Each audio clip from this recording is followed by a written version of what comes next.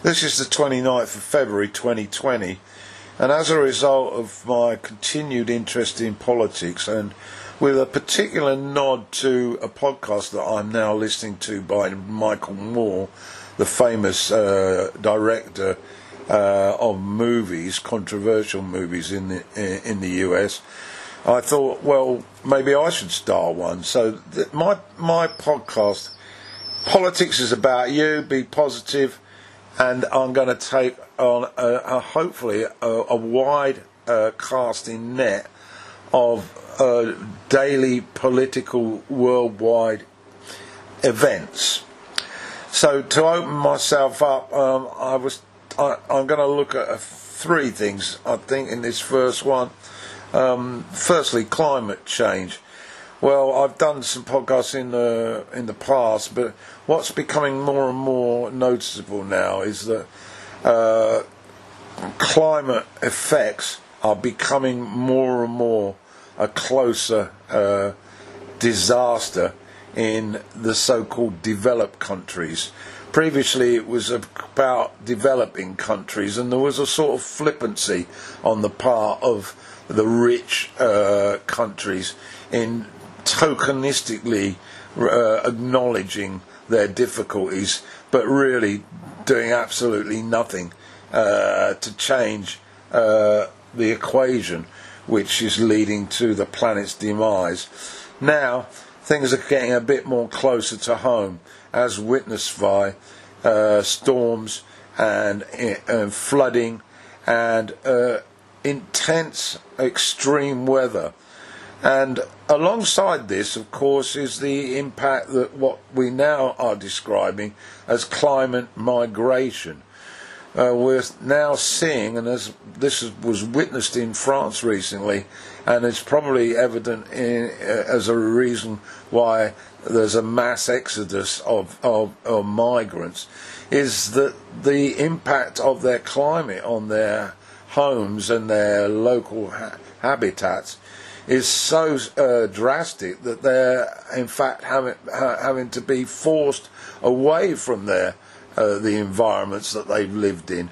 And so I think this impact is becoming more and more akin to within the borders of a country, migration within the country, rather than it being just solely looked at as all those horrible guys from outside who are infesting our lovely state, our lovely home environment.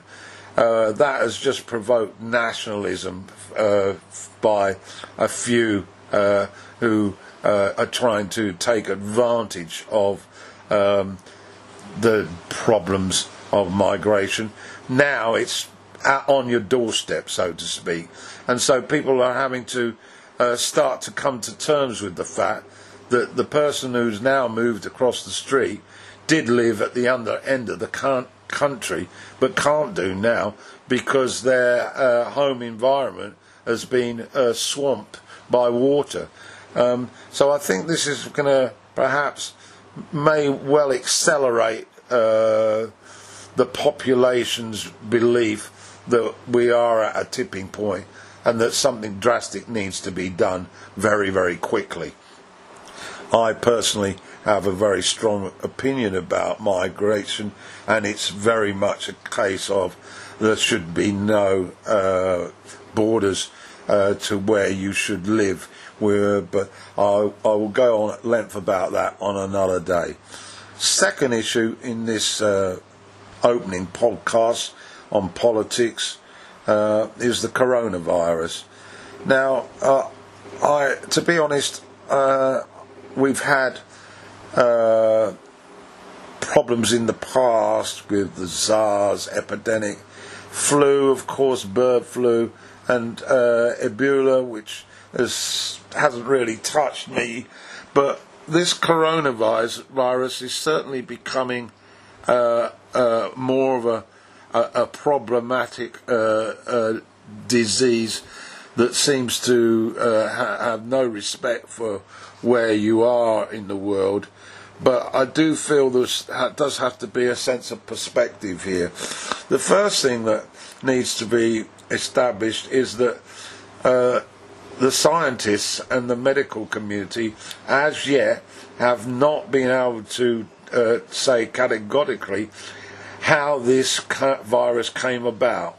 Although there are a couple of theories that have some legitimacy.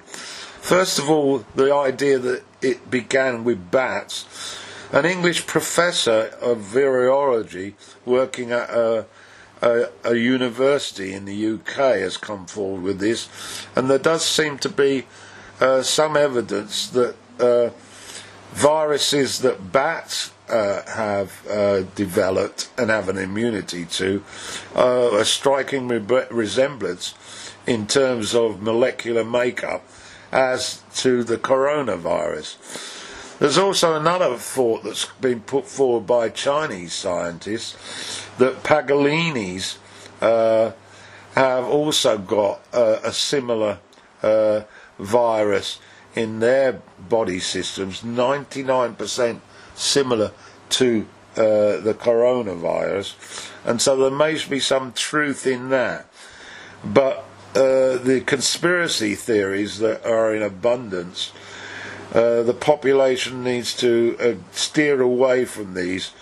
And of course, one theory is that it was created in a lab in China, and it brings back memories when we had the AIDS epidemic of all these crazy ideas, which were all promoted to try and promote racism and ethnicity issues, and had absolutely no basis in truth whatsoever.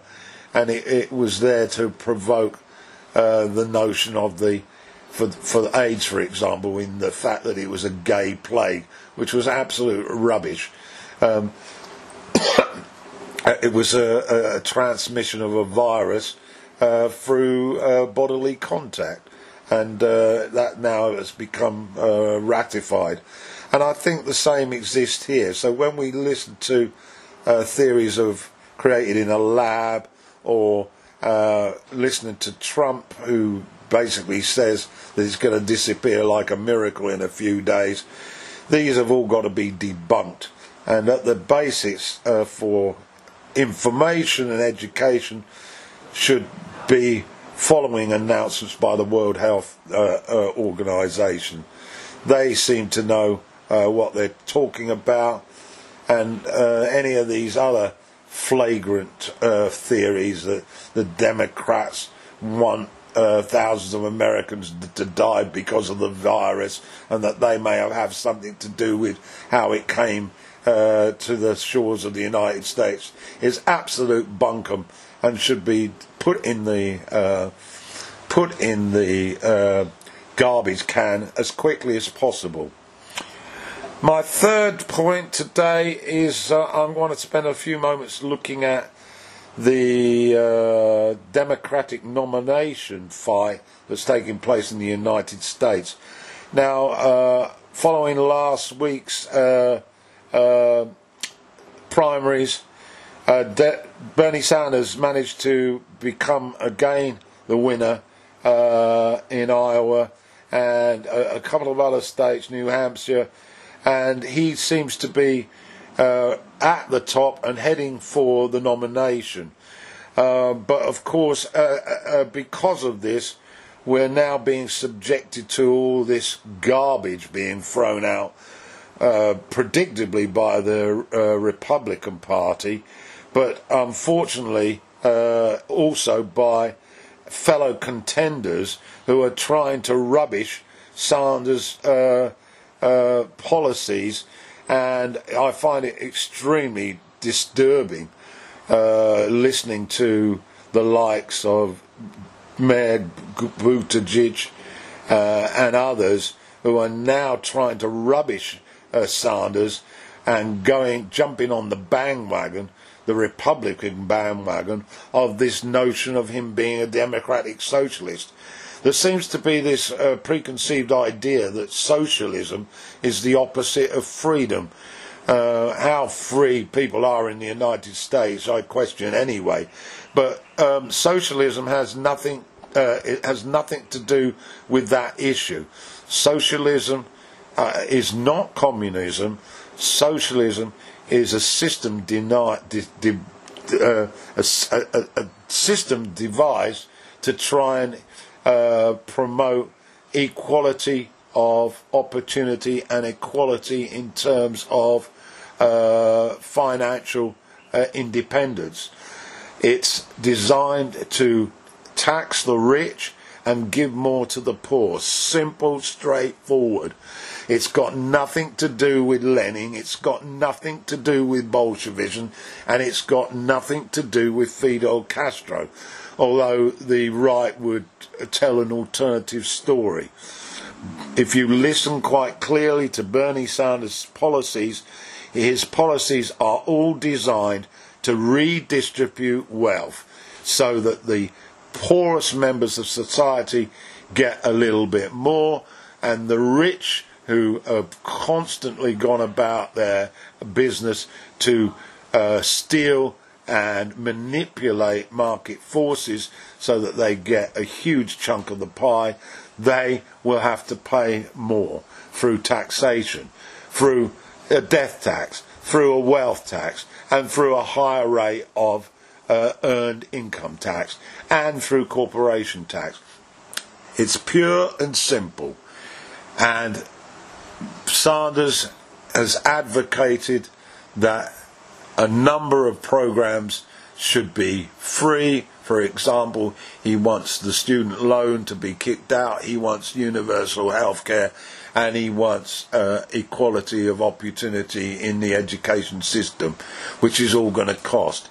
But it's quite easy to work out how the maths can be done. From my point of view, and Bernie hasn't said this, but I would say it, if you slash the defence budgets by 50%, you're going to pay for all these welfare improvements. But of course, if in America they mention a defence cut, then people panic because they're so obsessed with their military complex and their guns that the thought of being unprotected, tell me who the enemy is beyond them. But anyway, that's my take, and I feel that the message should be rammed down the throat that a vote for Sanders is not a vote to deprive people of the basic human rights that exist in democratic systems. To the contrary, it will empower more and more people who spend less time worrying about whether they're going to have food to eat tomorrow. It will empower more people to get involved in the democratic process and less time having to worry about whether they can buy a drug for a health condition, or whether they've got to sacrifice a good meal to buy that drug. So anyway, this is my first of my podcasts. Of course, I'm hoping to provoke some comment, whether it comes for or against. I've been doing this on YouTube for some time, particularly on Fox News, and it's amazing how quickly I rile up the right-wing redneck within the United States, and also a large number of Fox viewers who are intent on stirring up nationalistic hatred. But so be it. I am here to state what I feel. I want the people who are undecided or easily brainwashed or easily influenced to possibly sit down and consider what I've got to say, and perhaps it will shift their own views and their own opinions away from this reactionary, divisive right-wing rhetoric that seems to be being put all over the media, particularly social media, which is driving us to a dangerous tipping point where the threat of the planet is under siege. So that's my lot. I'm going to try and do this twice a week. So I'll have another pitch on Wednesday and then follow it up with another one next week. So just to remind yourself, this podcast is called Politics is About You and Be Positive, and it's going to look at a daily world view. So I may be talking about your country next.